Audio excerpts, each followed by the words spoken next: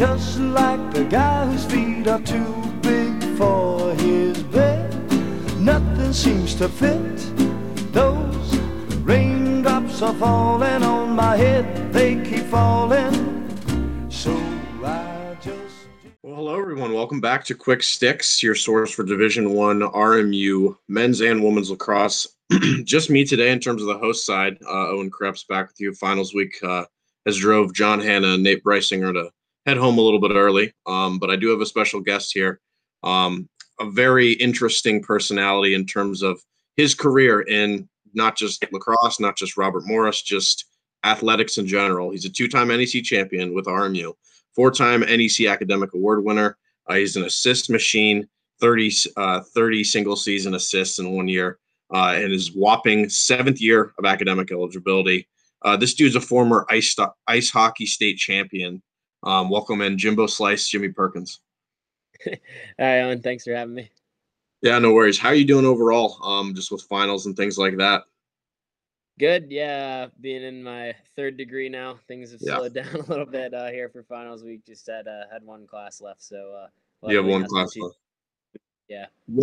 What's your majors again specifically? I mean, you got 3 of them, so. Yeah, I did business management for undergrad here at Robert Morris. I got my master's in real estate development at Utah, and then doing the 1 year program here right now at Robert Morris. Yeah, again, this is probably going to be our last episode of the year in terms of the lacrosse podcast. So it's kind of fitting that we have you on. That you have a lot to go over in terms of what you've been through, not only academically but obviously on the field. The way the style of the show works is that we'll first we'll get to the game recaps, and we'll get to your guys' game recaps real quick. All right, we're done because you guys have had a pretty substantial amount of time off. How has that been overall in terms of conditioning, things like that? Yeah, it's I think it was good for us. A little way, obviously, we've kind of started to find our stride here, getting some wins the last couple of weeks, and then kind of just took some time to get back to our roots. So we had a very competitive week, almost felt more like a fall ball week this last week. A lot of competition stuff.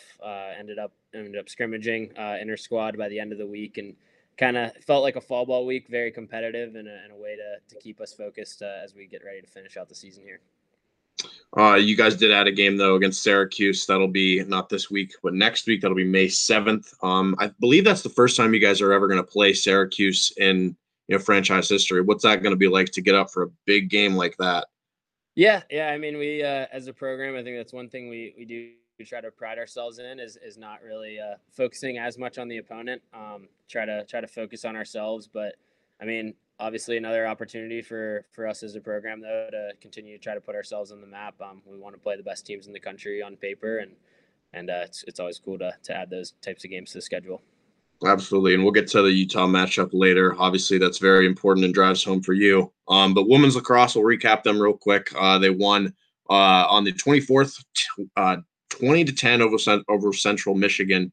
Melanie Gandy, I believe, had the all-time assist record broken. So, another crazy statistics from those twins as well. That was Super Senior Day, and then women's lacrosse clinched on the 28th yesterday.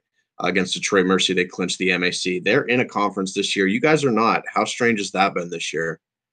Yeah, it's definitely been a different feeling. Obviously, with my time at Robert Morris, was always used to that. But that was one thing that I personally had a little experience with compared to most guys. I was an independent in the last 2 years when I did play at Utah, and it's a little different approach. I mean, you try not to focus too much. Obviously, you normally have that opportunity to potentially get bailed out or turn out around your season and just get hot at the right time. For us, it's a little bit more emphasis on every single game obviously matters for reaching your goal of making the NCAA tournament. But yeah, I think obviously we've done a good job. We've had a challenging schedule, and just trying to take each game week to week and focus on that opponent that week. You can't really do much more than that playing as an independent. Absolutely. And then before we move on from the women's lacrosse talk, relating to them, I've asked this question to everyone that's come on from both teams. You're starting a lacrosse team from scratch. You can have both the Gandys or Ryan Smith. Who do you pick? I might take some heat for that one, but I'm going to take Ryan. Yeah, just see him every day and see what he's capable of as a player. absolutely. Yeah.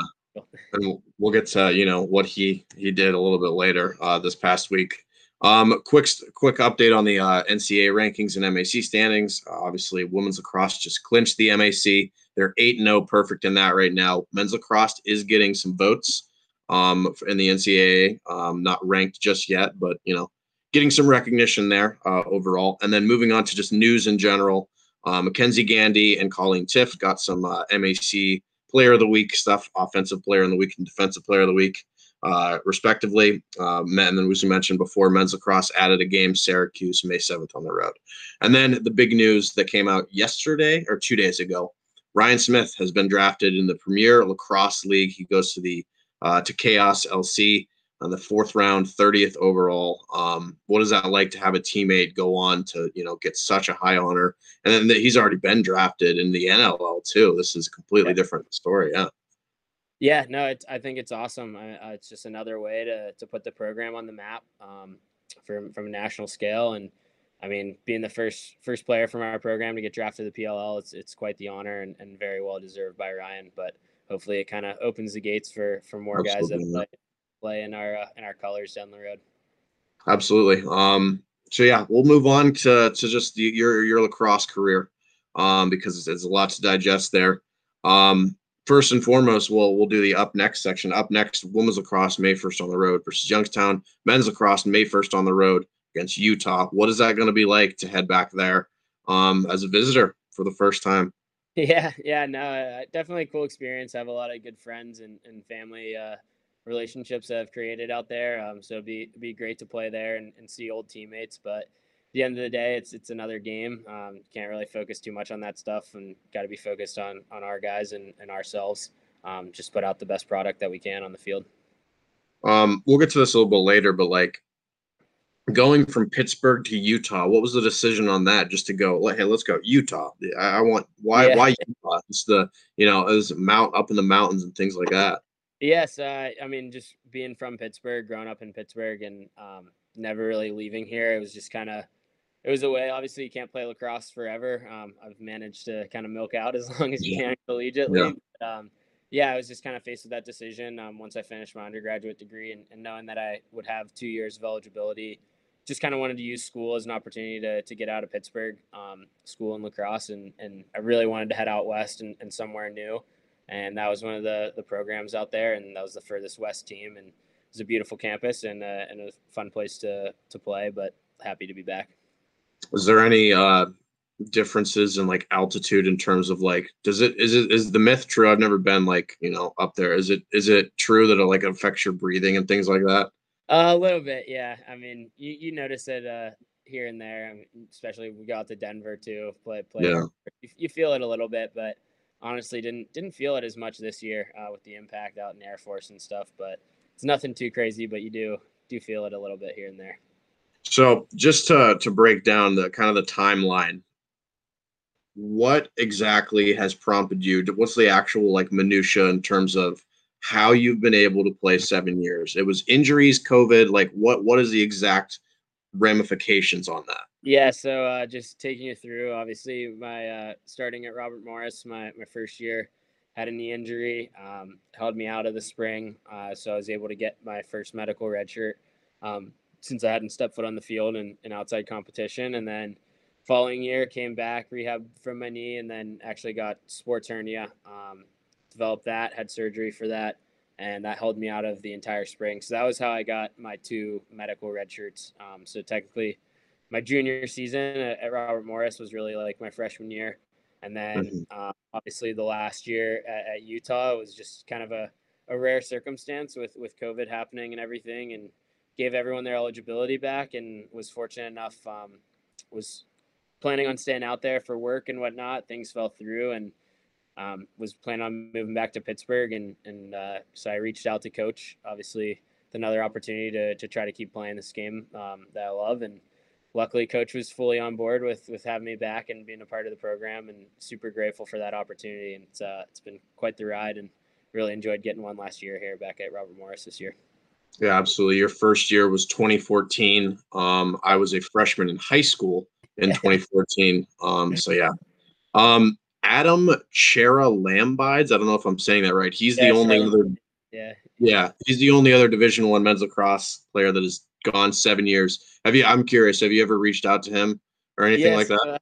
Yeah, I didn't really know him too much on a personal level. Obviously, he's a great player and very accomplished on the field. And it was kind of funny. I think over us both getting a lot of a lot of heat for being in our 7th years. A Mhm. lot of jokes. We had reached out to each other and kind of just laugh about it a little bit. But he was in a Mhm. similar 2 injuries and then getting the COVID year last year. Yeah, absolutely. Well, let's go back to the beginning, and just kind of just start through your athletic career. When did you start playing lacrosse? When you were a kid, when did you pick up the sticks? You're from Pittsburgh, not Maryland, where every lacrosse player seems to be from, or Ontario. Yeah, when did you start playing? And I know I mentioned like you played hockey as well. Did you play any other sports growing up, things like that? Yeah, so I kind of was one of those situations where you really try everything growing up. Played a lot of when I was younger, primarily focused on baseball and football, and I had tried lacrosse. I want to say in like 4th or 5th grade, but was really into baseball at the time, and then decided to start playing hockey. Being 5 feet tall, it wasn't really the Mhm. football really wasn't meant for me. So I picked up hockey like full time in 7th grade, and that kind of forced me out of baseball a little with hockey being year round. Couldn't play travel baseball, and gave lacrosse another shot, and just fell in love with both of them, and ended up sticking with those two all the way through. But I'd say probably committed to them both, hockey and lacrosse, in around 7th grade. But I had tried lacrosse a little bit before that. And you're local. You're from Pittsburgh. What was your thoughts on RMU before you were even recruited? Things like that. Like what did you ever like attend like a lacrosse game when you were a kid, or like a football game, an RMU football game, or RMU hockey game? What was your relationship like with the campus before you spent all these years here?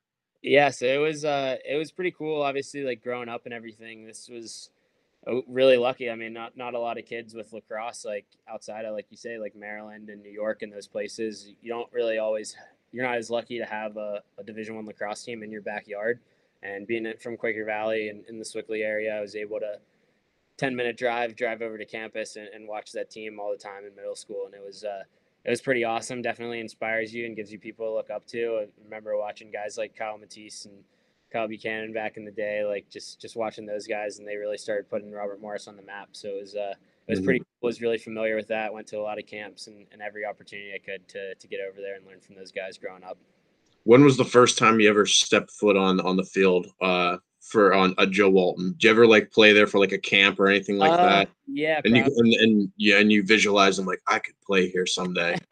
It was always a goal to play Division I lacrosse. It was kind of unique how I ended up there in the first place. But in 9th grade, yeah, I started going to their camps back when Cool. Bear Davis was the coach and Coach McMinn was just starting off there. And yeah, so that's how I first step foot there. One thing that I'm always interested in is jersey numbers. Why number 4? So growing up, I was always a huge fan of Billy Bitter.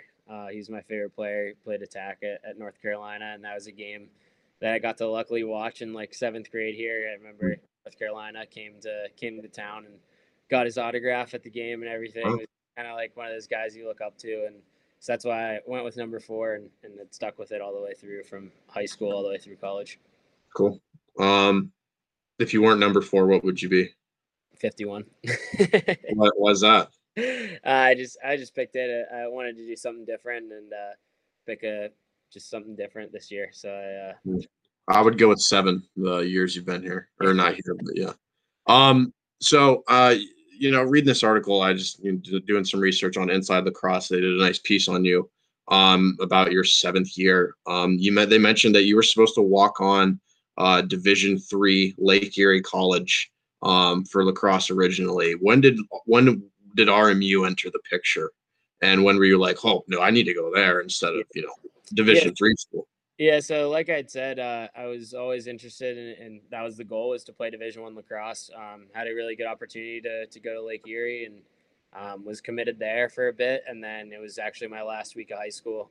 Coach Muraski had worked with Lone Away and was an alumni Robert Morris, and I had met him through actually going to the camps and stuff in the summer. And I had just reached out to him in the fall actually, and just said like if there was any opportunity walking on at Robert Morris, if they had any spots, and he said he'd reach out, but and got back, and it wasn't really the right time. And then just after the high school season, I had about a week left in high school, and I remember Coach McMahon reaching out and Robbie, and they were like, "Hey, we actually have some spots open if you'd be interested in trying to walk on at Robert Morris." So luckily it worked out, and Coach Morasti ended up taking an opening and got to be my coach there, and it was pretty cool to play for him for my first 4 years there as well. So really lucky the way things worked out, but worked out for the best.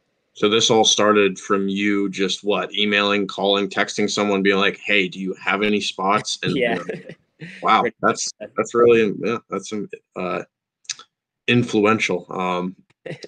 Going back to your high school days, I'm curious. Did you ever play against any teammates, any other players you played against in the NEC or in the ASUN? That's not a thing yet, Yeah. but did you ever play against like any opponents or teammates when you were in high school or travel teams, things like that? Yeah, not a ton. Obviously, being at Quaker Valley is a small school, and we were actually used to be Division I and Division II in the Pittsburgh area, kind of split up. So a lot of the guys that were going on to play Division I lacrosse were mostly from the Division I ranks, from the WPIAL, and but I did. It was a little earlier on in my career, but I got to play against who's now become a good friend of mine, is Andy DeMache. He was like kind of the first guy to come from Division II and ended up going to Marquette and making a name for himself there. So I was lucky, got to play against him once or twice in my earlier days, but yeah, he graduated on time and was out of a couple years. Yeah, he's in the yeah. One thing that they keep mentioning in this article and that I've seen from I'm not a lacrosse guru by any means, but still just watching you play, your work ethic is probably your best attribute. Do you think that really speaks to the way that you play is your work ethic, and as you mentioned, being able to crawl your way in from a walk off to playing 7 years of Division I lacrosse now? Do you think that speaks attributes to the way you play? Yeah, yeah. I mean, it's always great hearing those things, and something that I take pride in, and it's more important than putting the ball in the back of the net at the end of the day is what type of player and person you are. And I always just kind of tried to take pride in that. I wasn't always the best player or most talented player growing up, and just had to take pride in work ethic. And there's always ways to help your team, whether it's ground balls or ride backs and stuff, that you can make an impact when you're not scoring goals. So always tried to keep that with me, no matter where I was in my career. And something that you can control. It doesn't really take a whole lot of skill to be able to get a ground ball and work and ride on attack. Mm-hmm. Yeah, absolutely. I definitely agree with that, especially not even just on men's lacrosse, but every team at Robert Morris, and that's something that I'm proud to be a Colonial with, is they take a lot of chances on the late bloomers. Ryan Smith was 4'10" when he was entering high school. Like a lot of players like Lexi Templeman of the women's hockey team. She's I think 5'1", and she's doing all the things that she's doing. Have you noticed that in your years at RMU, the Colonial culture of just not giving up on players and letting them go 7 years and do what they end up doing on the field? Yeah. I think Coach McMahon does a great job of that. Obviously, like when you're competing with those ACC or Big Ten schools, they might be the first ones to land those big time recruits, so to speak. And I think that just speaks volumes to him as a coach of finding ways to find those guys that are diamonds in the rough or late bloomers and take pride in working hard, because I think that's something that he's been able to create and the program's been able to create, is that effort and attitude and the culture, and just focusing on taking in the right people and not always the most talented guys, and do a good job developing them once you're here. Yeah, you mentioned Andrew McMahon. That was my next question. Just how influential and impactful has he been? I know my interview with Ryan Smith, he continued to bring up his name, not just as a good coach, but as a good person that motivated, and one of the best out of his players. I've never even talked to him. I'll be honest here. I've never been able to interview him, but I'm assuming he's a great guy and a great motivator, is he not? Yeah, no, he's a great coach. I mean, he's wouldn't really want to. I wouldn't really want to play for anyone else. I mean, he gives you all the freedom in the world as a player, and you can't really ask for more than that. But he's an awesome guy on off the field as well. It's been kind of cool when you're younger and you're a freshman. You might be a little intimidated and whatnot, but you actually realize how funny and laid back he can be off the field as you get older. And he's just a great guy. It's been awesome seeing him grow as a coach too, especially since he's become a dad and created a family of his own.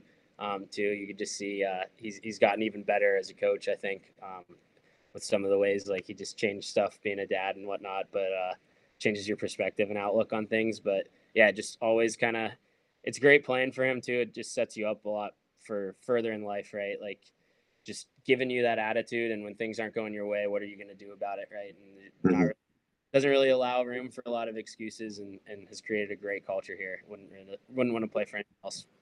Yeah, absolutely. Kind of along those same lines, pretty much same question, but with your teammates. What teammates have been the most impactful in your opinion at Robert Morris or at Utah? And you were a captain at Utah. What are the good leadership qualities that some particular players have at RMU or Utah for that matter?